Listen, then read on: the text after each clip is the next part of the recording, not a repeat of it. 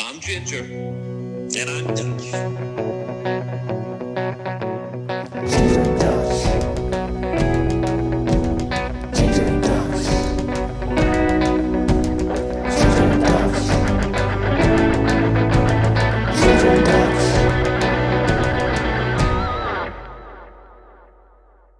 The Macho Man Randy Savage is not a hippie. Unjustifiably in a position that I'd rather not be in. Outside interference, yeah. I'm living in a nightmare. But the cream will rise to the top, oh yeah. I am the cream. Yeah, let me say it, yeah. Let me say it out loud. The cream of the crop. I am the cream. I am the cream, yeah. The cream of the crop! I'm on my way. On balance, off balance, doesn't matter. Nobody does it better. All right, folks. Welcome back to another episode of Ginger and Dutch here on the Ginger and Dutch podcast. Cheers, Dutch, to a live podcast. Here we are. Yes, back Restrictions have been lifted, and it's your so-called second last full-time episode. I'm still working on you. I don't believe it yet. That's I it. don't believe it That's yet. it. We got the Masters review, and fresh off of as we record tonight, the Elite Eight's on, and we just finished watching our first team get into the Final Four, and you know what? It was a good game. We got our first game, so talk to me about what's happening tonight. We've got 4 rapid fires I think you want to go with, and then we're going to get into some MLB again with the old boy this time, right? You got it. We're rapid firing off here with lots happening in sports. March Madness, a little NBA trade deadline review. What's ahead for the NBA after the aftermath of the deadline. Obviously, our PGA Tour picks and what happened with the WGC match play and the event down in Punta Cana, and then a little NHL trade deadline update and preview, and then our MLB preview finishing off the third week of 3 AL and NL West. So let's fire right into it. We've been going a little bit overtime with the last few podcasts, well up over an hour, so we'll try to keep this one down to around our standard time. Good luck with that. Good luck with the old boy, right? So, yeah. March Madness. You talked about it, Sweet 16. We're into the Elite Eight now. First game tonight. What do you think? Yeah, and I kind of like watching some of the coming home from work and watching the Monday night games, and we've got 2 again tomorrow. Cool to see a couple Cinderella teams still alive. You got a 12 seed, you have an 11 seed. Well, we had a 12 seed until the Beavers just lost tonight against Houston. Good for Houston. They pretty much dominated the first half, struggled a little bit in that second half there, although they out-rebounded them, and that was the difference in the game. 18-7 on the offensive glass was just a big difference tonight. So nice to see Houston in the Final Four. But you said it. You've got the elite teams are left. You've got 3 number ones. Michigan, they're going to get a tough matchup against UCLA. UCLA's hot right now, coming in as the 11th seed. Gonzaga looks just, as we said, they just look like they're unstoppable. I don't see USC. Even with the boys there, I just don't see USC having enough to get through. And then again, we just saw the Cougars, so we've got our first team in the dance. What do you like about it so far? My bracket's still alive. I can't believe I'm saying this, but I still have my Final Four intact, folks. Yes, I do, even with Houston winning. So I'm 1 for 1, and I'm just, it's glorious right now. Yeah, a couple things that I saw, backtracking to, and I know we're talking about the Elite Eight as it happens right now, but in the Sweet 16, I saw a bunch of teams that didn't really play their best basketball. Yep. Coming off of a time to prepare for the game. You look at Creighton, Gonzaga was better than them, and I'm not saying that Creighton could have won the game, but didn't play their best game. You're looking at Florida State, didn't play their best game. Not at all. Right? Alabama, 11 for 25 from the free throw line, didn't play their best game. Loyola, 19 or 14 points in the first half. Syracuse, Buddy Boeheim, didn't play their best game. So that's what really surprised me about the Sweet 16. And ultimately, the Madness kind of disappeared from the tournament because of that. Yep. And a lot of games were stretched open in terms of, what the differential was in points. But now that we're into the Elite Eight, like you said, we're down to the nitty-gritty now. And I just, like you said, I think the teams that we thought would be here are going to be there. And I think you're going to see the cream rise to the top, as I would always say, and you're going to see a pretty chalk Final Four, I believe. Yeah, and tonight's game will be a telltale. You got Baylor, Arkansas going on it tonight, and neither team had good shooting performances in their Sweet 16 game. Baylor in particular, they're going to have a tough go if they're not shooting from 3-point land and they're not taking care of business. Arkansas might be able to stay in that. I liked Arkansas earlier in the tournament. We talked about it. Yep. Not to revert back to, you had the Cougars even almost 2 months ago saying you thought that they were one of the teams to beat, and they clearly proved it, and they're there. So it'll be interesting to see. I'm really excited for it. I can't wait to watch the end of the game tonight, and then we got 2 more good games, and let's see where this Final Four shapes up for sure. Yeah, and I think everybody to a man and woman now, do we not want to see? Like I talked off air with a couple people yesterday. How could you not at this point in the tournament? Like you said, the Cinderella's nice. Yep. But how can you not want to see Gonzaga, Michigan, Baylor, Houston in the Final Four? Yeah, unless you're going to see time out here. Unless you were going to see Oregon State and UCLA in the finals, right? I mean, Yes. sort of where they're Yes. bracketed. Yeah. But what I'm saying, right? If not, I agree with you 100%. Now we're into that. Let's see that Final Four. And that Final Four, if it goes to my prediction, which again, it's an easy way out.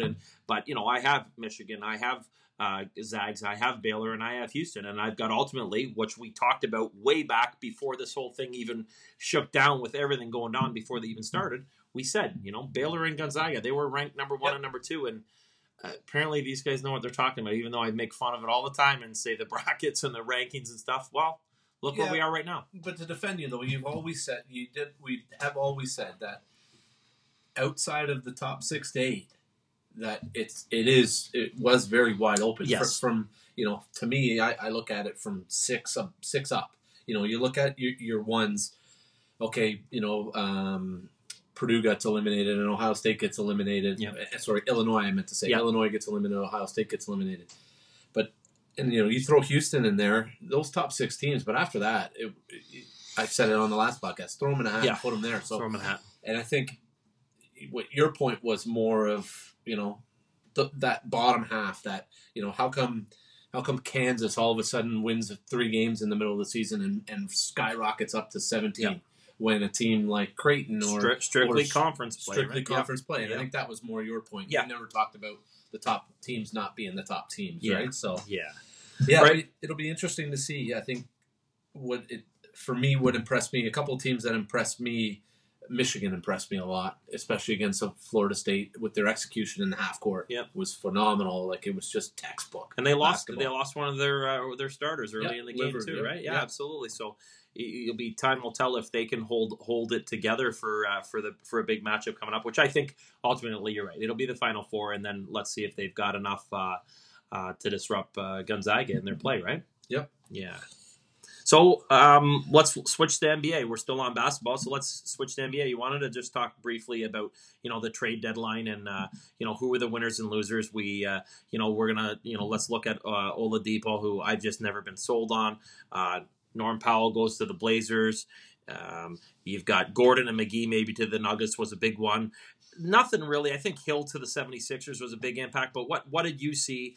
And you know what? I don't want to talk about Lowry and this whole thing. Listen, if the Raptors didn't get the deal they wanted, of course, that's not why Lowry went. And you know what? You got to run the risk of letting him walk away. People are always going to criticize it no matter which way you do. I think they got some value for Powell because he was ultimately going to get a pretty damn good contract. So, enough for the Raptors because they're clearly packing it in. They're down 20 tonight against Detroit, and they're clearly packing it in. And it's time to come home to Toronto, folks, because we can't keep doing this with a team. So as far as the trade deadline goes, who was your biggest winner?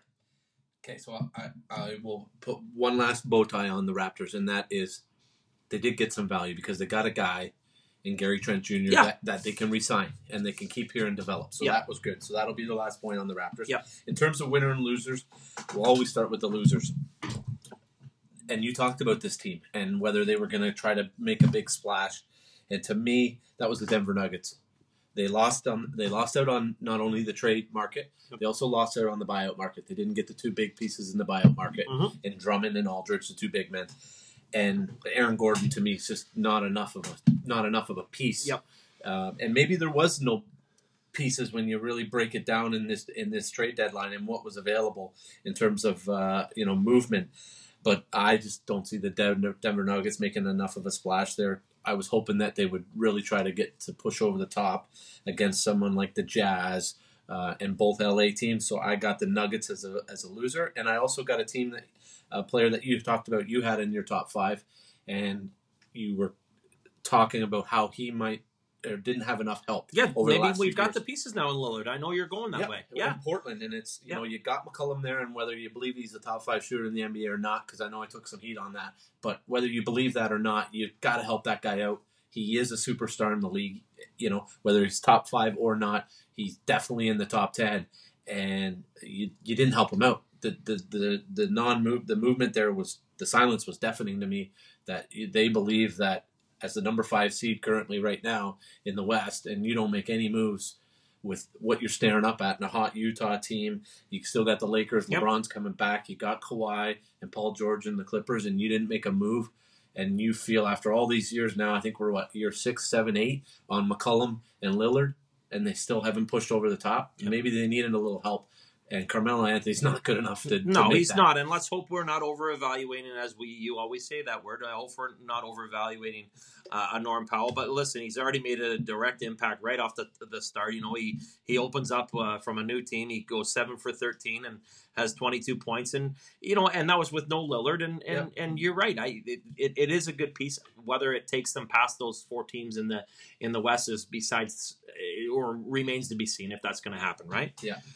Winners, I had a couple winners that didn't make any moves, and one that made a small move, Utah Jazz. Some would say, well, if you got Portland not making a move, but hey, you got the best record in the NBA. Yeah. Sometimes the best move is no move. And I know you got Matt Thomas, who's a nice little, 9th, 10th player that can come off the bench and hopefully, get hot from time to time. So I stick with what's working. I like the Jazz not making any moves, and I also like the New York Knicks. We talked about it. Yep. You're building it. Don't sell the future. And they definitely didn't. Continue to build and see what you can do. Another loser I had on that far side I missed was the Phoenix Suns. Not sold. I've talked about how I'm not sold. No real major moves there. Yeah. Was a little disappointed. Do you like Oladipo going to the Heat, though? I mean, as I said earlier, I'm not sold on him. I mean, it's surely he's going to help Jimmy Buckets. I get it. But I don't know. He's never really done anything for me. And I know his stats are there, but I don't know. Is that enough to push them to the top in the East? I mean, it's wide open 4 through 8 right now. We know that, but 1 through 3, they're not going to get themselves into that spot. They're going to be lucky to get up to 4. Yeah, I think they sit right now, or Celtics might be there actually right now. I think it's enough to get them to 4. Yes. By the time the season's out. Lock them in at 4? Yeah, lock them in at 4. Yeah. You're maybe lucky to squeak 3 at a good finish. What it does guarantee is that you're going to be competitive in the playoffs the whole way through. Yeah. And you know what? For what you've seen in the bubble last year from Miami and that squad, I think he's worth the risk. I think he's worth the risk to say, you know what? Hey, if we can get this guy, we've got Jimmy Buckets, we've got Bam Adebayo, we've got Duncan Robinson, we've got some pieces around. They're barely in this playoff spot though right now. They're 22 and 24, and they actually are sitting 8th right now. Believe it or not, the Knicks are all the way up to 4th at 24 and 22. But I did say it was wide open. So, yeah, maybe you're right. Maybe they can get into the 4th, but they're not going to. I mean, the Sixers and the Nets and the Bucks are kind of locked in at, the top 3. I can't see anybody climbing up that high. So, it'll be interesting to see. But I hate using your word chalk, but the NBA to me looks like it's the top 3 or 4 on each side right now, and that's really where it's going to come down to. I can't see there being any major shocks this playoff run. No, you'd be looking. I agree. I can't argue that. You'd be shocked to see somebody pull off a major upset from the 7-8 seed, or even a team that plays in. And we're not going to see any UCLA here. No. Beating Michigan State in the play-in game and finding themselves in an Elite 8 matchup. Not a chance. I did like the Drummond pickup in the buyout market though. Mm-hmm. Going to the Lakers, just another piece, another big man to add to help. Mm-hmm. That'll definitely provide some good depth. Yeah, I agree. PGA Tour. Lots to talk about on the PGA Tour and golf in general. The ladies were back at the Kia Classic. We also had the off-schedule event, or the second event on the PGA Tour, if you will, for the event down in Punta Cana. A couple nice shout-outs there to David Hearn, good final round, finding himself up in the T13, and Michael Gligic with a T4 actually held the lead on Sunday at one point. So nice finish by some Canadians down there in Punta Cana, enjoying some nice warm, windy weather. But the big event and the big talk of the week was the big boys, and that was the match play, WGC match play. What do you think, Dutch? I know you got a lot to talk about on this. Yeah, one. you know what? I tried to watch a lot of it, but I just found myself into a snooze fest on Sunday, especially. But it's a fun event to watch. However, the big guns just didn't show up to play. You only had one guy go through into the rounds that mattered, into the knockout rounds, and that was Jon Rahm. You know, I thought our picks were great, and I'll just touch on that real briefly. I mean, you know, you picked Bubba out of that, which was great. He comes out of and gets to the Sweet 16. I was rolling. Yeah, you know, he went four up on Brian Harman in the Sweet 16 round, and I was ready to tell the world, Bubba, 100-1, here we come. That's right. Yeah. In Elite 80, he was knocking on the door, and then he fell apart. Garcia looked unbelievable. He looked unstoppable. He makes it to the Elite 8, and then he falls apart. Yeah. And then, you know, going into Saturday, you're looking at, okay, well, who's the guy that's going to win this tournament? It's Jon Rahm. And he runs into a buzzsaw with Scotty Scheffler, and then all of a sudden, Scotty turns around and just disappears. But you said it off air. There's a reason why they only do this event once a year, and that's because it's just such a mixed bag of tricks. And for any golf fan, and we've talked about this right from the very first day we made this podcast, Ginge. 5 hours to play two guys to play a match that only went to the 17th hole. How does anybody watch it? You got the human rain delay and Billy Horschel with his setup. Scotty Scheffler his head was spinning, and I know the conditions were tough, but he was double checking, triple checking every single putt. You talked about Garcia and his debacles with his grip things. Mackenzie Hughes wasn't playing too quick, and then you look at the other match. Look at Victor Perez on the first hole in the semifinal, in the consolation final. I don't even think you know the rules. Oh my gosh, he was playing 6 from the front of the green, and Kuchar hadn't even played 3 yet. It was and he didn't give him the hole. No, it was entertaining at first, and then I lost interest when it just was taking forever to play, and they weren't really doing anything. And that was obviously part and part of the 40 kilometer gust winds, and that golf course can play havoc. It's awesome when it's calm. They're driving the greens on the amazing hole on the back nine there. I can't remember the 13. Thank you. Yeah. So there's some fun, and the par threes are fun and challenging, but all in all, it was a good event. Onward to a crappy event, which is the one leading up to the Masters, which is the next event coming up, right? So I don't have much more to talk about on the match play. I just thought that, kudos to Billy Horschel. You know what? He got the job done. He did what he was supposed to do, like him or not. For 34 years old, that's his 6th tour win out there, and, including a FedEx Championship. The guy's legit, man. Yeah. No, a couple. I got to thinking about it after it was done on Sunday, and as crazy as it would be, but could you get to a Final Four and then just go out as a foursome in one group and do like a stroke play, one 18-hole stroke play event, 4 guys in the Final Four, done, right? Because you nailed it. Like you just lost interest, and you said it best on the telecast. There's just not enough golf to show because there's only 4 guys out on the golf course, and they just start to overanalyze every move, and all they do is show guys walking up to the ball and this and that. And, Faldo's trying to be entertaining, and that's not what Faldo's there to do. He's there to call golf and provide a professional analyst to golf because he's done it before, right? Yes. So maybe a quick change of the format. Scotty Scheffler, unreal. birdied 15 out of 31 holes on Saturday. Buzzsaw takes out both Spaniards in Garcia and Rahm, so that was incredible. Want to ask you one question.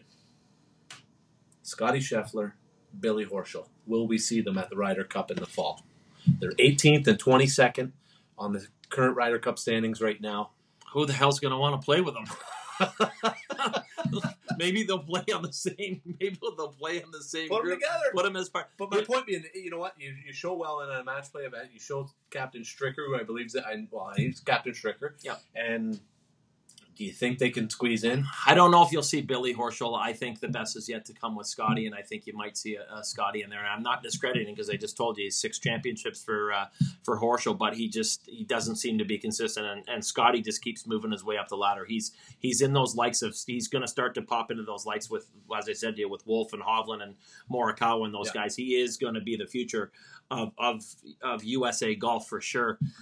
So yeah, you could see him in that position down the road. I won't count him out on that. Absolutely.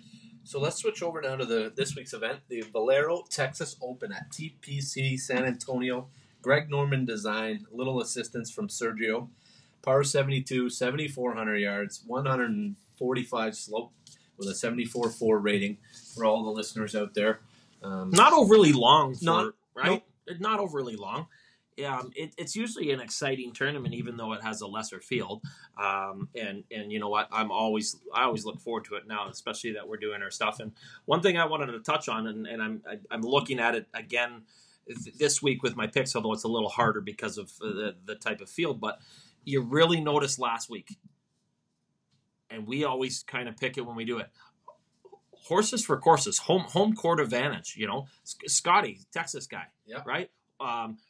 Sergio, I touched on it when I made my pick. So you really have to start paying attention. If you are a gambler and you want to dig deep into picks and stuff, you really got to know where these guys play out of, where they're from, and where they like to, what types of grass they like. Because that's, and I'm not a big fan of, who hits fairways and who doesn't. I mean, and I think Azinger said it on TV a couple times. I mean, the fairway stats so overrated now because of the fact that these guys are just so strong and they just hit it a country mile. They don't give a shit if they hit the fairway. Yeah. So, but yeah, Valero, Texas, week before the Masters. Who do you got? Tell me who you got, because mine picks are just there's only a couple big studs in the field, and I stuck away from them. So, well, I'm piggybacking off what you just said there, and I didn't even know you were going to say it. I'm going hometown boy. Oh, there you go. 2015 winner of this event. Hasn't done much on the tour lately, but he does play well at this event. In 2017, he was 13 outright. 2018, he was 4th outright. And 2019, he was 30th. An extreme dark horse. I haven't even checked what the odds are, but my dark horse pick of the week is Mr. Jimmy Walker. Jimmy Walker. Is he bringing a wood stick driver out or an old steel shafted driver? That's it. Nice. I love it. I like Jimmy Walker. Too bad he kind of disappeared. Yeah. My rock steady pick of the week. He's had great success at this event. T14 in 2017, 7th outright in 18. And 3rd in 19, Mr. Ryan Moore. I'm going Team America this week. I got a Ryan in my picks. And I'm riding my big gun of the week. He's finally starting to get his game back. He was 3rd outright in the match play last week. He always makes the cut at this event. T7 last year. Gearing up for the Masters. He loves Augusta. Cooch. Matty Kuchar. I got Ryan Moore, Matty Kuchar, Jimmy Walker. Get the red, white, and blue pom-poms out, folks. Team America again. Team America for the second time in 3 weeks. I sense a theme here. Mine's very simple. I have just very little on it. You can dig deep on the stats, but I was told to cut the podcast not too crazy long, so I'm not going to go deep since it's a lesser known field. But you know what? I don't really have a rock steady pick. I got just a bunch of mishmash, 50-1, 50-1, 30-1. So let's start with the bottom guy. And this is a few courses where now at this his age and where he stands on the tour right now, he's a major champ. He's done his thing. He's always seems to be around on some of these events. Zach Johnson. Yeah, just nice pick. Just think he's got good win player too. Good win player, Win absolutely. Texas, that's a good pick. This one, I don't know. I just kind of threw it out there again. He's a 50-1. And I'm looking for stuff. Listen, he's familiar with the track. He was T23 a couple years ago, and I just, it's not even there's no real rhyme or reason on it. And that's the young kid, Sammy Burns. He's playing well. He's playing well, and I like it. But my, we'll call it my lock of the week. And put it this way, listen, listeners, we don't want to pick the same guys every week. No, that's right. So we're trying to find different guys. Well, yeah, different and if variety. we keep picking a DJ or a JT, we get yelled at for that. So, ha ha ha! I'm just kidding you. Nobody does that, but because everybody does like a winner. But I think I got a guy. I think I got a guy that's really solid. Nobody ever talks about this guy at all. He's in the top 30 in the world. Okay, he's been in the top 10 3 times here over the past 5 or 6 years. He's at 30-1. He doesn't play a lot much or on tour right now, or you don't see him or hear of him a lot, and that's why it's hard to just pick a guy out of there. But I love where he's at, and I'm that's curious who this Ryan Palmer. Ryan Palmer. So good pick. that's who I'm picking. I like I said, we're sticking away from there's only 2 or 3 big studs in this tournament. I think Tony Finau's in there. I think DJ's in now. DJ's in there, Although yeah. DJ, I don't know what he's doing right now because he just hasn't seemed to care after hit that crazy streak. But he's going to have his game ready to go for the Masters in 2 weeks from now. So this is going to be a good prep for him. But I don't think he really cares if he wins this week. I think he's just trying to get some stuff figured out and get ready for Augusta again. Oh yeah. Right? He's but don't be surprised. Kevin Na might have fired him up with that whole conversation last week. That's a whole other so- ball game. Actually, and sorry, before I switch to the last topic, forget the Kevin Na thing because that was just a joke. But that the ruling, and for our listeners that are golfers and that, I was just boggled. And it's a rule that I never even knew in match play that and it happened twice on one of the. I think it was in the semifinals. It happened twice. Now it might have even been in the finals with Scotty, where he was closer to the hole, but yet he was in the water, so he actually had to go back, and it actually happened on the 13th hole when he hit the water. I think it was the semis. So Yeah, against Kuchar. yes, Yeah. so Kuchar has to play first. Meanwhile, Scotty's 170 yards back, but because he was closer when his ball landed in the water, the other guy plays in match play. It's a very interesting stat. Look it up, and if you don't know what I'm talking about, you'll see it along the way. It's just a very rare time where you'll ever see that happen in match play, and I just thought that was very interesting. And it happened twice in the span of a half hour. Yeah, it's a bullshit rule. It's a stupid rule. It's another bullshit golf rule. I'm sorry, I'm a golf professional, but this game's got too many rules, and that's another one of the bullshit rules in this sport. Yeah. The guy's not even in play. He's at the bottom of the water. Yeah. And now you got a guy from 170 yards, and Kuchar's playing from 36 yards away from the green? Yeah. Hey, come on. What happened to farther away? Give me Yeah, a break. the guy's taking a drop. Let him take his drop. Let him play in. Like, Yeah. if I'm Kuchar, I'm fired up with that. Yeah. And I know it's the rules of the golf, but Yeah. First off, I know neither of those guys knew that rule, so somebody must have told them. Yeah, that's right. Nobody's going to know that rule, right? And, No. And I guess now, they do play that course a lot, and that probably happens where they hit it in the water. But maybe half the time, if there's no big TV coverage, or there's no, maybe they've effed that one up a bunch of times. Because I know Faldo said he did it back in the day, and he made a mistake on that rule because he didn't know it. So, anyways, like you said, dumb rule. There's lots of dumb rules in golf, but. Time to change it. Last topic before we take a break here on our rapid fire. You wanted to just touch base real quickly on NHL trade deadline coming up on April 12th. Who's our buyers? Who's our sellers? Do you like the fact? I think it makes sense with the 7-day quarantine. The Leafs are going to be making a push, and that's 7-day quarantine for American teams, American players getting traded over to the Canadian division. So that's an interesting stat. Buffalo, are they going to try and do a fire sale? But my question to you is there going to be any noise? Because it seems like the last 5, 6, 7 years, this whole big hoopla that we put about with hockey trade deadline, and we spent 7 different sports broadcast networks have them on all day long, and yet nothing comes about it. It's the biggest waste of cockamamie bullshit that I've ever seen. 100%. So is there anything going to happen? Do you see any big things happening, especially now, even with all the stuff going on with COVID protocols? Not only the COVID protocols, but the cap. And the cap. I Well, think we this always said the cap's cap. We get that one, The yeah. cap's cap, but I think this one's especially because now you're trying to project not only what's available, what's out there, what's the price for it. You're also trying to project what the hell's the cap going to be, and can I take on a big fish, knowing about what the cap situation could or couldn't be. Yeah. So it'll be definitely interesting to see. Do I think a lot's going to happen? No. Yeah. I don't. I'm gonna go with the conservative route. I think there's some moves out there that can definitely help teams, and I think there's some teams that are gonna have to decide what they want to be. Yep. And I think there's one thing that we can say in this market that we've seen that we might not have seen in the last 2 or 3 years is that, when you go down those standings and, like always, I don't claim to be the NHL expert here, but what I do see when I look at those standings is I see clear buyers and clear sellers. And we didn't always see that the last 2 or 3 years. Yeah. When you look at the team, the Islanders, they got to be a buyer, right? This is the fourth time in 5 years here with Trotz that you found yourself relatively up there in the standings. Sure. Go make a move to try to push. You've made it into the second round. You made it into the third round. It's time to try to make that push to go get a cup. Yeah. Carolina, why not? I know you talked about all these names that not these non-household names. Yeah. But Carolina, go get one of these guys. Yeah. Right? Florida, why not? Yeah. Go push again. They- Ekblad goes down huge, right? Yeah. So they're going to be looking for a defenseman out there. Yep. And then, your sellers, we all know who the sellers are. You're looking at San Jose, you're looking at Anaheim, you're looking at Buffalo like you talked about. Detroit, you can still pick them for a couple of the pieces.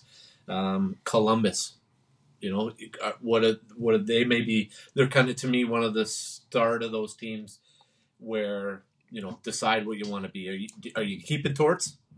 And he's your guy, and are you going to send out another superstar in line 8? Yep. Off. So that's a team that would have to decide. Another team is Chicago.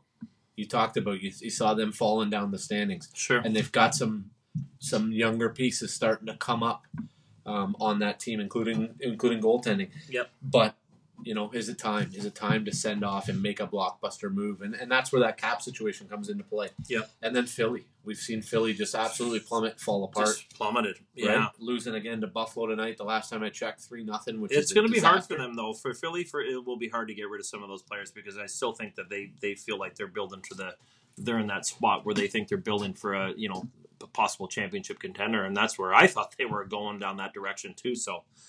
I want to talk about some players. We want to talk about this week. You might have a couple in there, but let's find a few players that we think could be key trade acquisitions. Maybe we'll gear that up for next week. I know we're going to be talking about the Masters a ton next week, but maybe you have a guy or two in mind right now, and if you don't, then let's look up where we're at here. I know there was some early talks of your Taylor Hall and a few movements that way, but I don't have any players on the top of my head here where who's gonna be the major most likelihood or the top 10 guys that are gonna go. Do you have anybody on your list there at all? Or? Yeah, you're hearing the early names. You got Dzingel from Ottawa, Connor Garland from Arizona, but I think a lot of the general managers in terms of some of these bigger names and some of these blockbuster moves, and even from a lot of the prognosticators and just listening around, is they're waiting to hear what's going to happen with this cap. They're trying to get an answer before they can start to market some of these big name guys to try to be able to maneuver around. Is that going to happen though? Are they going to give us give the answer out or no? I don't think behind the scenes, you would get the final thing. So because we're only like 13 days away from that's it, right. So let's aim for next week. We can really start to zero in on 6 to 8 players and maybe challenge me and you to come up with a fantasy trade, if you will. A big name move. Love it. That we feel that can happen, or one maybe that we've heard through the grapevine that we can analyze and take a look at. I got one. I'll figure it out. Absolutely. Beautiful. Well, let's send our listeners off to break. When we get back, we're going to finish up with our little MLB preview. We're looking at AL and NL West. We're going to ride the old boy because I've done about all the baseball analysis and preview that I can possibly do. So I don't. Well, I'll hang around for this one. I want to make fun of you guys because I'm going to just listen, but I'm sure I'll add a few things. But I'm curious to see if the old boy can step it up again because he seems to know what he's talking about, and I'm just curious to see where he's got Houston fitting because I know you weren't high on it, which I'm really curious to see. And the NL West, there's really not much to talk about besides the Dodgers and the Padres, but I can't wait. All right, listeners, when we get back, we'll catch you on the flip side. I cannot believe these guys picked me to do their next ad. They're lucky they wrote me something to say, because if it were up to me, I would expose them for who they really are. They think they can talk NFL football? Look at them. One guy has red hair and glasses and cheers for the Bills, and the other guy has ears the size of Dumbo and is a Vikings fan. Give me a break, guys. Fantasy football, they know nothing. I am a back-to-back champion and own their league. Ginger and Dutch, more like loser and sucks. Oh shit, did I just send them this ad? Ah, well. You are now listening to the Ginger and Dutch podcast, where real-life sports passion meets real-life sports talk. All right, folks, welcome back from break. Hope you enjoyed a little segment there from the Ginger and Dutch podcast. And we're going to bring in our MLB specialist, friend of the show. I think this is his 6th time on. Always nice to have Dutch and the old boy together here on the Ginger and Dutch podcast. Old boy, you with us? I am. How are you doing, boys? Thanks for having me back. Hey, I'm happy to be on listening to your expertise as usual there, old boy. So I'm looking forward to sitting in here, boys, and seeing what you got all about here. I'm excited to hear what you got to say, especially about the AL West. I already said off air there's not much to talk about on the NL West, but I'm sure you'll have a few things to say. So, well, let's fire it up, old boy. We've been going at it here 2 out of the last 3 weeks, giving our little baseball preview, and we are T-minus 72 hours away from baseball in 2021. Let's start off with the AL West. We got those Los Angeles Angels of Anaheim. We got the Astros. We got the Athletics, the Rangers, and the Mariners. Old boy, fire in. Where do you see the AL West breaking down here? Yeah, listen, I think you're going to get a nice little 3-horse race here this year. I do think so. I really do think that, you can kind of make a case for, any of Oakland, Houston, or the Angels to kind of make a run. And I think you could probably see all three of them get in, north of 80 wins on the season. That Seattle team's going to be fun to watch. They got a ton of high-profile young prospects, and they even had a couple kids last year. Obviously, Kyle Lewis headlining that team, AL Rookie of the Year last year. They got a couple real nice young pieces, and they're going to be exciting. I think, depending upon when these guys get up, they're going to be a fun team to watch. And then you can have a dumpster fire in Texas. I think it's kind of ironic that they're going to be opening things up and having fans in the stands because, I don't think a lot of guys are going to want to go and pay to see these guys play anyways. They're going to be, bottom of the barrel. I saw the headline today about Rougned Odor not even making the final roster here. He looks like he's going to probably retire and head off into the sunset here at, with a couple of years left on his contract. But yeah, listen, I see it maybe coming out a little bit differently than most here. Ginger, you and I had a chat offline here a couple weeks back, but I'm super high on those Angels. I think, a couple things got to break their way. But I think the big thing for me with those guys is I'm super bullish on a real big bounce back here from Shohei Ohtani. I think that's going to be the catalyst for them to make a move and potentially try and win this thing this year. I don't know. What do you guys see? How do you see it shaking up here in terms of who do you have your eye on and what are you excited to see pay out this year? Yeah, well, I would just want to throw out the Rangers. I couldn't agree more with you. And you look at it's far more likely that these guys are going to end up getting rid of a ton of guys like a Gallo, Jordan Lyles, Kyle Gibson. I think all those guys are going to end up getting flipped for some prospects. So Texas, no doubt, is going to be at the bottom. I agree with Seattle being down below, and you are right. The Los Angeles Angels, they can pound the ball. The team can hit. You said it. You've got Trout. You got Trout. You got Ohtani, Anthony Rendon. Plenty of offense, but the problem is their pitching staff.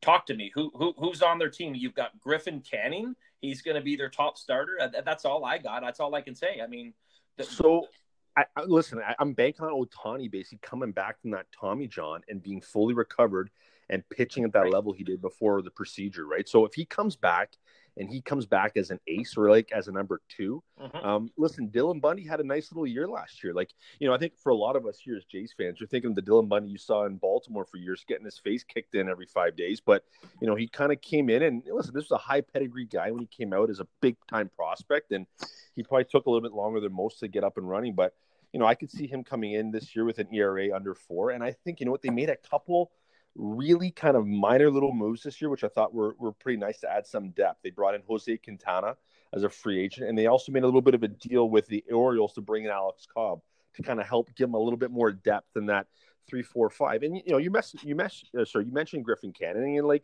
again, he's a young kid. Yeah. They're not expecting him to be a stud, but if he can come in and give you, 175 innings of decent, ball, let's say, again, an ERA in that 4 to 4.5 range.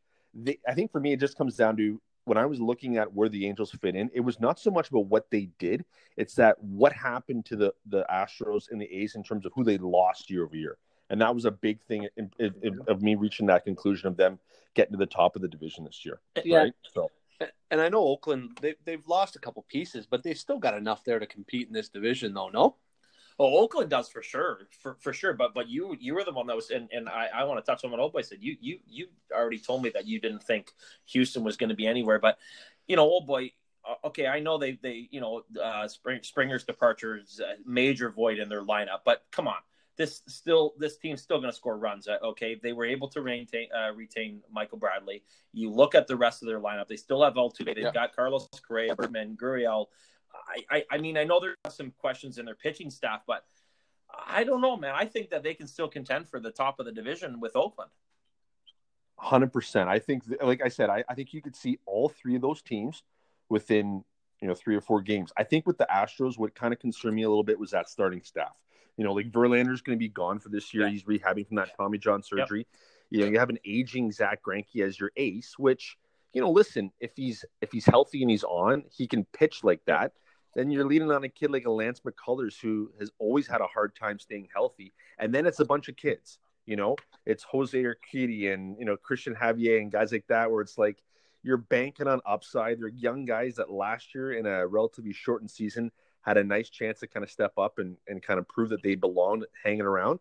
But, at the end of the day, I guess what it came down to is, that Angels thesis is predicated on Ohtani coming back, being an ace, and then obviously you look at and say, who's the best player in baseball still, or one of the best players in baseball, and it's Mike Trout. And I think with that Astros team, you're banking on, the Kyle Tuckers and the Yordan Alvarez, some of these young guys kind of coming up and having a full 162 games of being productive and replacing some of that production from a Springer. Listen, I think it's going to come down to a game or two. Like, no one's going to run away with it. I think they're all going to be under 90 wins, and they're going to be kind of log jammed in that 84 to 89 is where I see them kind of ending up. And at the end of the day, I went with the Angels. I just thought that, I'm going to trust that Mike Trout, even though he's getting up there, he's 30 years old this year. I think that he's got enough to kind of drag these guys and get them back in the postseason. And they also got a great manager, right? Joe Maddon's a great manager still after all these years. Like, the guy worked wonders in Tampa, worked wonders in Chicago, and he's still there in Anaheim. And a lot of guys forget that he's there, but I'm banking on him kind of squeezing a little extra of these guys when they need to go out in there and get it done, right? Yeah, no doubt. I think a major X factor though, and you didn't mention him, and I had him circled highly is for the Astros is their closer, and I think Ryan Presley, if he can step up, he can be a big X factor for that team, because they're going to be in games all the way through. And as you said, if you can ride some of their studs with Greinke and Odorizzi, hey, listen, they could be there. I'm not knocking your Angels pick. I think the Angels are there. Ginger, you want? What do you think about Oakland? Do you think that they are still the class of that division, or they're not the class, but are they going to be tops in that division? Well, I think it's between the Angels and the Athletics. I was going to ask you guys: is there, if it's going to be as closely contested as we all think here? Is there, and I think Old Boy might have answered, his question. My question is there a manager in this division out of those 3 teams that can push one of these teams over the top? And I think Old Boy, you said it's got to be Madden with Madden, right? I agree. It's got to be Madden. Yeah, I just think that, he's a little bit quirky, obviously, but as a game manager and his ability to kind of squeeze a little bit out of those guys. Like Bob Melvin's a great manager too in Oakland as well. Like there's a guy that, manages to get a lot out of that roster. And, I think, listen, you want to talk about the A's? Like, I actually kind of like what they did. Like they lost Hendricks, they lost Simeon to the Jays, but they did a nice job in free agency going out there and trying to, solidify the back end of that pen. Obviously, like Sergio Romo came in, it was Mary Petit, and then they went and got Rosenthal, down the stretch. Like Rosenthal was a stud last year with San Diego. When he left KC at the deadline and he came there down the stretch, like, he looked like the guys from year past, right? So, and then they make a little bit of a minor move that no one's really talking about with the Rangers, where they kind of go out there, they replace Simeon with Elvis Andrus, which, man, that guy, you want to talk about a leader and a guy who went out there and was playing meaningful ball games, a decade ago when they were out there, battling it out for the World Series. But, you ship out Chris Davis, who seems to be kind of on the declining end of it as a DH here, his production kind of stepping off a bit, and you replace him with Andrus. I actually kind of like that. I think it's typical Oakland A move, right? Like keeps the lineup flowing, right? Yeah, and obviously you need big years from Matt Olson and Matt Chapman. If Matt Olson and Chapman are there, and like a kid like Jesus Luzardo becomes like a stud, top of the rotation type arm, like they could be hanging around too. Like I said, like I think you got to pick like where do you see like the real true alpha dogs in the division sitting. And I know that Houston obviously has the pedigree having been there, and there's still a core of that team that's been there for years and still going to be there. No one even talks about them, like the Altuves and the Correas, and these guys could easily bounce back and have that kind of, pre-2020 type production. If they do, like, watch out, it's going to be a no contest. Even if they don't have the pitching, they're just going to score way more runs than anyone else in the division, right? But the Correa situation is interesting. I want to get you guys your opinion on it, right? So what do you think they do with him? Because he's going to be a free agent at the end of this season, and this market, this shortstop market is absolutely flooded potentially with like star shortstops. Like we're looking at guys like Francisco Lindor, Trevor Story, Corey Seager in Los Angeles, and Javier Baez. So you could potentially have 5 guys hit the market at shortstop, all like, under age 30, like, tons of ball left in them. Do you think they bring him back? Do you think that by the time that market hits that Lindor is going to be available? They're No. going to try to lock him. He'll probably be the one that for sure is off the market. Like Steve Cohen was out like last night having dinner with him, and I saw like trying to over $325 million over 10 years to try and lock him up, right? But but still, they're like what do you think? Do you think they bring him back? Because the Astros are in a weird spot, right? Like I was looking at today, like after this year, like both Verlander and Greinke are off the books. They're gonna have $57 million between those two of those guys off the books. And they can start either they allocate to a guy like Correa, or they go out there and they get, another stud and they bring him in, right? So that Houston team's in a kind of a weird spot where, this team could look a lot different next year. What do you think with Correa? Think they bring him back? Oh, well, I'll hold my thoughts on Carrera. I just think they need another year of to see without any zappers or drums banging in the dugout, and then I'll decide what they're going to do with that. So, yeah, I mean, he's going to be a major piece for them for the future, and so I see they're going to do everything they can to keep him for sure. That's my opinion. Yeah. See, I think the opposite. I think that they're gonna see where they're at. Yeah. I think you got to see where this team's at, and I think with like what the old boy said is, with those two pitchers aging and possibly on the way out, I think that just segues perfectly into you've got those guys on the way out. You've got a good, valuable piece that's still well looked upon in the MLB that someone may want to go get to, shore up the center of that infield, and that's a valuable asset to have. You always hear about that in baseball. Let's be strong up the middle. Let's get a good catcher. Let's get an ace pitcher, strong up the middle of the infield, and a dynamite center fielder, and then let the rest of the pieces fall into play. Yeah. That's a pretty big piece in terms of how the MLB likes to structure and build their teams. I don't think Correa lasts the entire year there.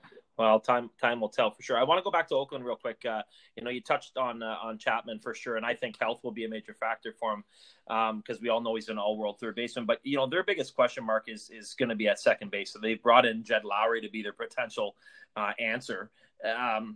That's a big gap defensively, offensively.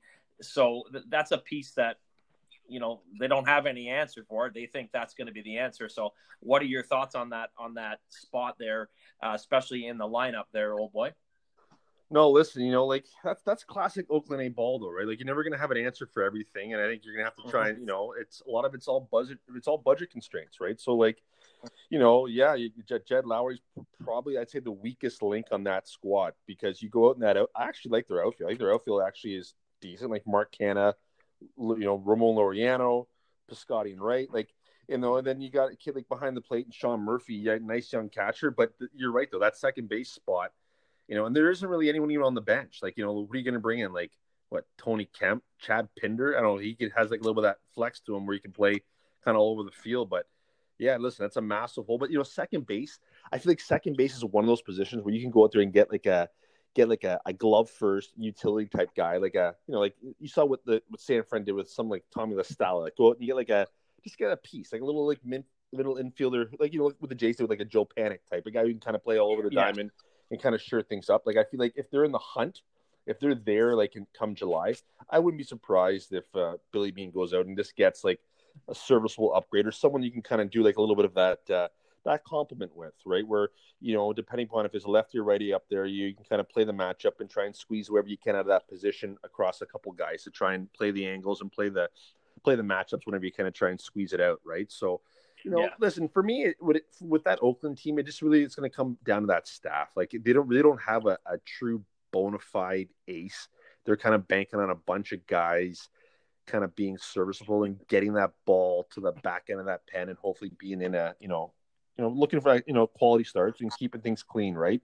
But that's always, every year we talk about Oakland and about how the hell they're going to do with that roster and that payroll, and they're always hanging around. Like they're kind of, like the little mini Tampa Bay, right? They run a pretty similar system there where it's like pitching and defense and good managing and looking for, arbitrage and good value when you can find it, right? So they're going to be there. Mm-hmm. They're going to be there. Like you said, Chapman and Olsen, those are two big bats. They got to bounce back, but they got enough pieces there that I think they're going to be there. They're going to be definitely hanging around. Love it. Well, speaking of aces, and to put a little bow tie on the AL West for our listeners, we've got the old boy with the Angels coming in with that division. Yep. We've got Dutchy still hanging on to his Houston Astros. And we've got me holding on to the Oakland Athletics and small ball at its finest. So it'll be interesting to see when it shapes up. No, needless to say, we agree that it's all going to be a close division, and we all picked a different winner in there. So that'll be fun. Well, I don't think we'll take too long on the NL West because it's really a two-horse race. I don't see how either of you two could argue any different with me. We can pretty much fire through the Rockies, Diamondbacks, and Giants pretty quickly here and get to the big guns and the Dodgers and the Padres. Well, boy, you've got to have it shaping up that way. Dodgers 1, Padres 2, and throw the rest in the hat and see where it ends up at 70 wins. Yeah, that's kind of where I see it coming in. I was trying to make an argument where I saw the Padres maybe even, coming out on top. It was going to end up being too cute of a prediction. Like, listen, they got – like, here's a question for you. Who's got the better staff? After what the Padres did in the offseason, bringing in Snell and Darvish, and then, you complement that with – Musgrove and a Chris Paddock and Dinelson Lamet, and then you look at what the Dodgers got. Obviously, they brought in Bauer, their big stud free agent acquisition, and you pair him up with Kershaw and Buehler and Price, and then one of those kids like Julio Urias or May or Gonsolin or someone like that. Like, who do you think's got the best starting rotation between the two of them? It's got to be the Dodgers. More proven. Yeah, no doubt the Dodgers, and who knows what, we didn't even really get in this before. We talked about this actually maybe a month ago, but who knows, even, you look at a Price coming back and, whether he's a 4, 5, 6, arguably starter, you have to think that they're there. Trevor Bauer's a major pickup, and listen, we know that the Dodgers went out and got those two big studs in Darvish and Snell so that they can compete. I think they're both going to have 100+ wins. But I still Padres. You meant sorry, the Padres. I'm yeah. sorry, yeah. But they're both going to be 100+ wins, but the Dodgers are still they're the class of that division. I think. I hope I'm wrong because you start looking at after signing their cornerstone, right? I mean, Fernando Tatis to their extension. I mean. I really like the Padres, and I'd love to see them make some noise because you guys all know my feeling on baseball and how skewed it is with teams and how the payroll for the Dodgers is just ridiculous. And that's what pisses me off the most about baseball. So I really like to see, a team like the Dodgers, even though they're spending money too, I'd like to see the Dodgers overcome it. Yeah, no, listen. So let's talk about this then. So what would have to happen for the Padres to win this division? So what are your concerns with this Dodgers team, if you have any, right? Because I had a couple when I was going through looking at them. Like, I think the first thing that jumped off the page with me was, their bench depth, right? Like, they lost Kiki Hernandez to, the Red Sox, and Jock Peterson's off to the Cubbies. I think they could use another depth bench piece. Like, they're banking on a guy like Gavin Lux, young kid coming up and establishing himself as maybe that starting second base. And if not, you got a guy like Chris Taylor who can kind of hang around. But, Peterson was a real nice, like, fourth outfielder piece for them, right? Like, that would be my one concern. My second concern would be, who closes for them? Like, obviously Kenley Jansen's a sexy name, but, he's been having a hard time staying healthy over the last couple seasons, right? So can he stay healthy and hold down that job for the entire season? Like, what are your thoughts on both of those points there? Well, let me start by saying a full season with Mookie Betts, Cody Bellinger, Corey Seager, Justin Turner, Max Muncy, Will Smith. Fuck me. Come on. that lineup top to bottom is got to be arguably the best, if not the best in the league, and they all still have the pitching. But the top four sexy there, but I'm not sold. Like Turner, okay, he can have a down year. Yeah, but Max Muncy, they all can have a down year. But the I fact get of it, the matter is they're where they are, and knowing that they don't have to produce when they have that type of pitching core. And oh boy, you're right. Okay, you know what? Closing games out might be difficult, and that's where maybe the Padres might have a little bit edge come postseason time. But I think the Dodgers are going to coast through this season, and you're going to see them at 105 to 108 wins. They're just going to coast, which means that they're going to be so strong in the postseason that we all know what happens in playoff baseball, boys. You're going to see guys like Trevor Bauer pitching in the 7th, 8th, and 9th inning. Now right. You're going to see David Price. You're going to see these guys come in. Forget the closers; they don't even need them. They're not going to need them if they have 6, pitchers that could be number ones on every bloody team in the major leagues. I go ahead. I think what Old Boy's talking about here is that we know that they're going to coast into the playoffs. Like this division, they're just going to be able to beat up on the poor here, right? Yep. Robin Hood's just going to beat up on the poor. But when it gets down to postseason time, you can throw these guys in, but are they going to be successful, right? There's a different skill. There's a different level to high leverage pitching, right? And to have, Bauer as a starter all year long, that's fine and dandy. He'll pitch his innings. He'll do his thing. But you can't just throw a guy like that in the 8th inning out of the blue after a full season of being the starter and then just expect them to be successful. Like they may blow a game or two, and that could end up costing them. And I think that's where Old Boy's getting at. If your bullpen's questionable, and then all of a sudden you're going to rely on the starter that you've had all year to be your bullpen, I don't know if that's going to quite work. Old Boy? Well, they got a couple options, right? Like, they brought in Blake Treinen, right? It's the guy who's closed in the past. They got Corey Knebel, the guy who was in Milwaukee the last couple of years, who has handled 9th inning duties in the past. I personally think that what's going to end up happening here is they got so much starting pitching depth, and they got some young kids, right? Like Julio Urias and May and Gonsolin. I wouldn't be surprised if one of these young guys gets flipped. Either he gets flipped for a proven closer, brings him in, like a true alpha dog guy who's been doing it for years, or one of these young guys grabs the bull by the horns and says, fuck it, if I can't be a starting pitcher on this rotation, given what they have right now, I'll basically provide my contribution by coming in and holding down the 9th, right? So, we'll see how it works out. These young live arms, these guys are able to throw high 90s with pretty nasty stuff. If you can get past the mental side, like you talked about, and into the whole high leverage situation, and reworking your routine to kind of come in and get loose in a couple minutes and get out there and get some outs with guys on or whatnot. I don't know. Listen, what's really funny is that, I think a lot of people are saying already, Dodgers are going to run away with it. They're going to be the odds-on favorite to win the World Series again. But it's hard, man.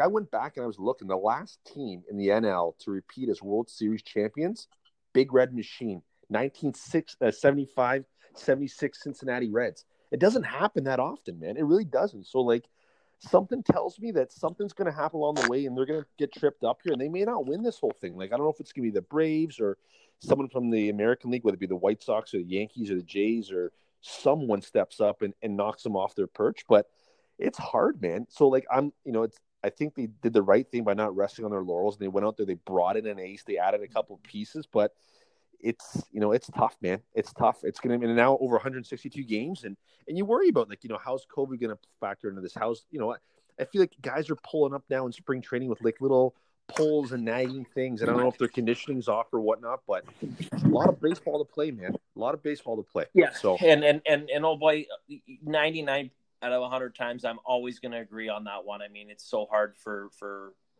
professionals to repeat, and that's why it's always such a big thing. When we talk always about it in the NFL and the dynasties and with Montanas and Brady's, et cetera, et cetera, et cetera. But they've done everything correct in my mind by continuing to get stronger. They won last year, which we all know, and I'm sorry, I know they've lost a couple of small pieces, but they've gotten better.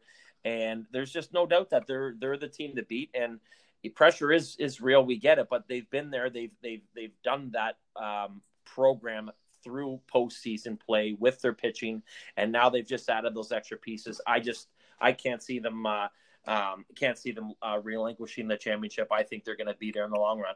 On the bottom of this, let's flip to the bottom real quick. I know we don't have much to talk about, but do you see any of those three teams in San Fran, Arizona, Colorado, like winning anything more than 75 games? I mean, I have San Fran at kind of like a 76 and 86, but other than that, I mean, there's just really not much to talk about there.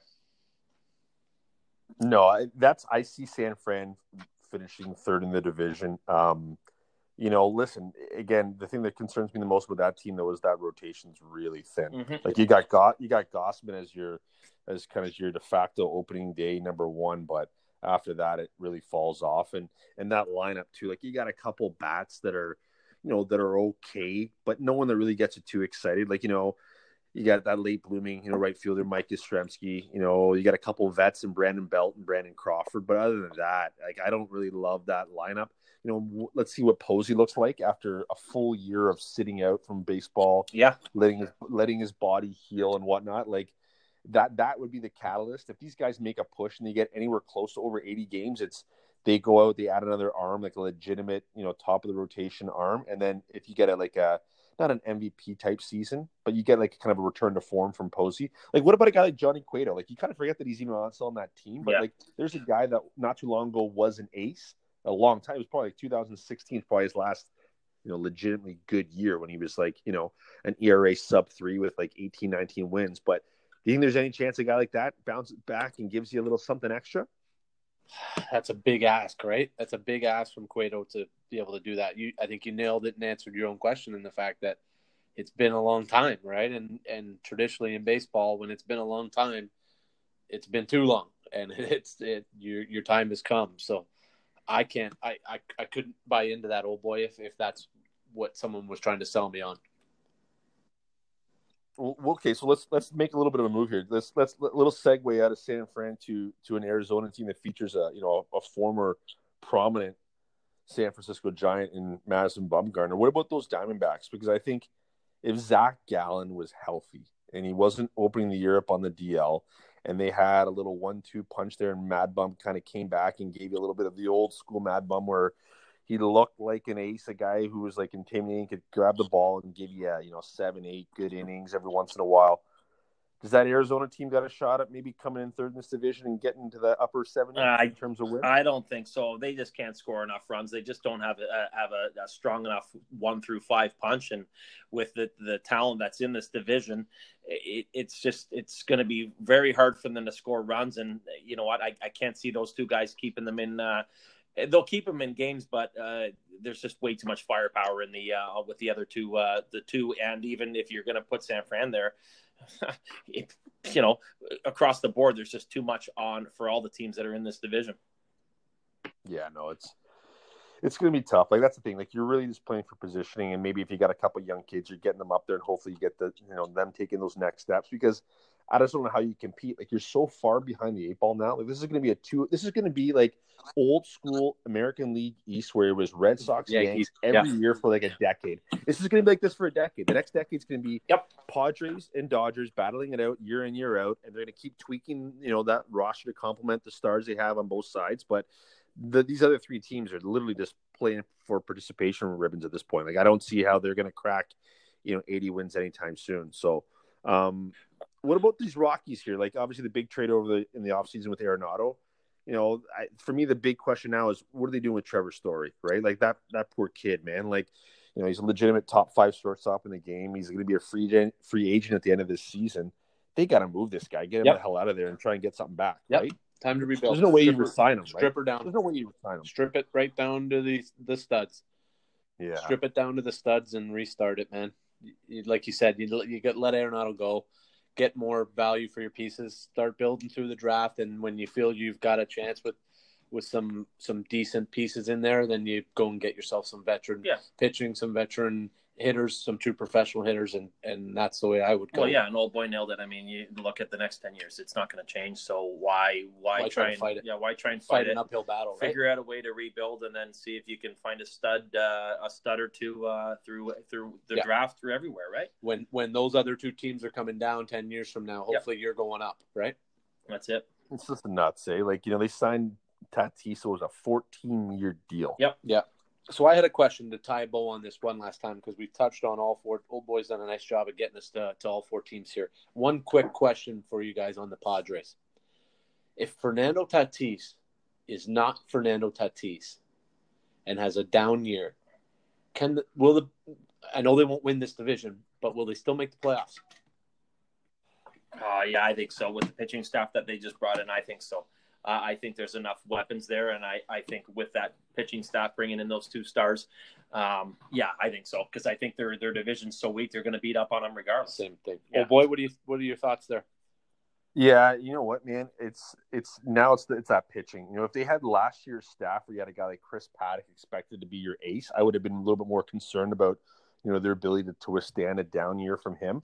But look at that outfield. Like, that outfield is quietly, it's one of those outfields that I can kind of get a little excited about because all three of these guys has that nice element of 20 to 25 pop power with 20 to 25 potential stolen bases, right? Like, Will Myers, Tommy Pham, and then Trent Grisham, a young kid that everyone's really excited about seeing another year of development from him, right? Like, I love that outfielding. They're super athletic. They're going to be getting on base and scoring runs.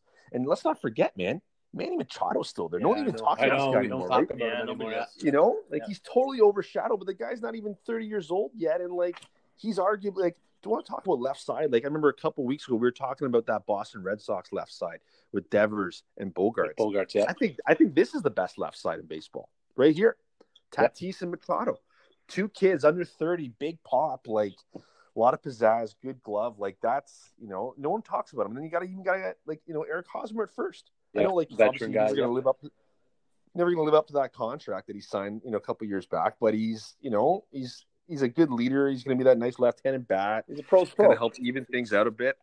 I think the Padres are going to be there regardless, and they're going to end up north of 90 wins. And even if Tatis takes a little bit of a step back here, right? But it's amazing how the thing that kind of caught my attention is they managed to acquire, Snell and Darvish without having to give up really any of their real stud young prospects, right? They gave up one of their top 5 kids, that kid that went to the Rays, Luis Patino. Other than that, they still have Mackenzie Gore. They still have a bunch of their young, up-and-coming kids. So, as the Hosmers and these guys roll off and they replace them with young kids, they're going to be right there, man. That's what I mean. For the next decade, get used to it. It's going to be awesome. It's going to be great to see. I like to see new blood. Geez, man, the Padres have been relevant since Tony Gwynn and Ken Caminiti and the boys back in the 90s. Love it. Love it. So I love it, man. It's great. Good stuff. Baseball. So, well, Old Boy, we appreciate you coming on there for 3 out of the last 4 weeks, doing a nice little MLB preview for all our listeners out there. Hope you enjoyed the Old Boy. We won't bug you for about a month, and then I'll get you back on for some NFL draft talk with you. And Dutch. Boy. Yeah, I'm jacked up for that, man. That was about a month away now, right? We're getting there, boys. We're getting there. Start counting it down. Well, I appreciate you coming on. Listeners, hope you enjoyed the MLB preview. Great having Dutch aboard. Dutch, next week, 1 year anniversary. That's it. Yeah. You're calling it your last show. I still don't believe it. He still won't look me in the eye right now, Old Boy. But thanks, guys. Appreciate having all 3 of us on. Thanks, listeners, for tuning in. Make sure you're following us on Facebook, Instagram, and Twitter at Ginger and Dutch 1. The golf season's around the corner. Masters next week. Fun time in sports. And thanks for tuning in to the Ginger and Dutch podcast. I'm Ginger, and I'm Dutch.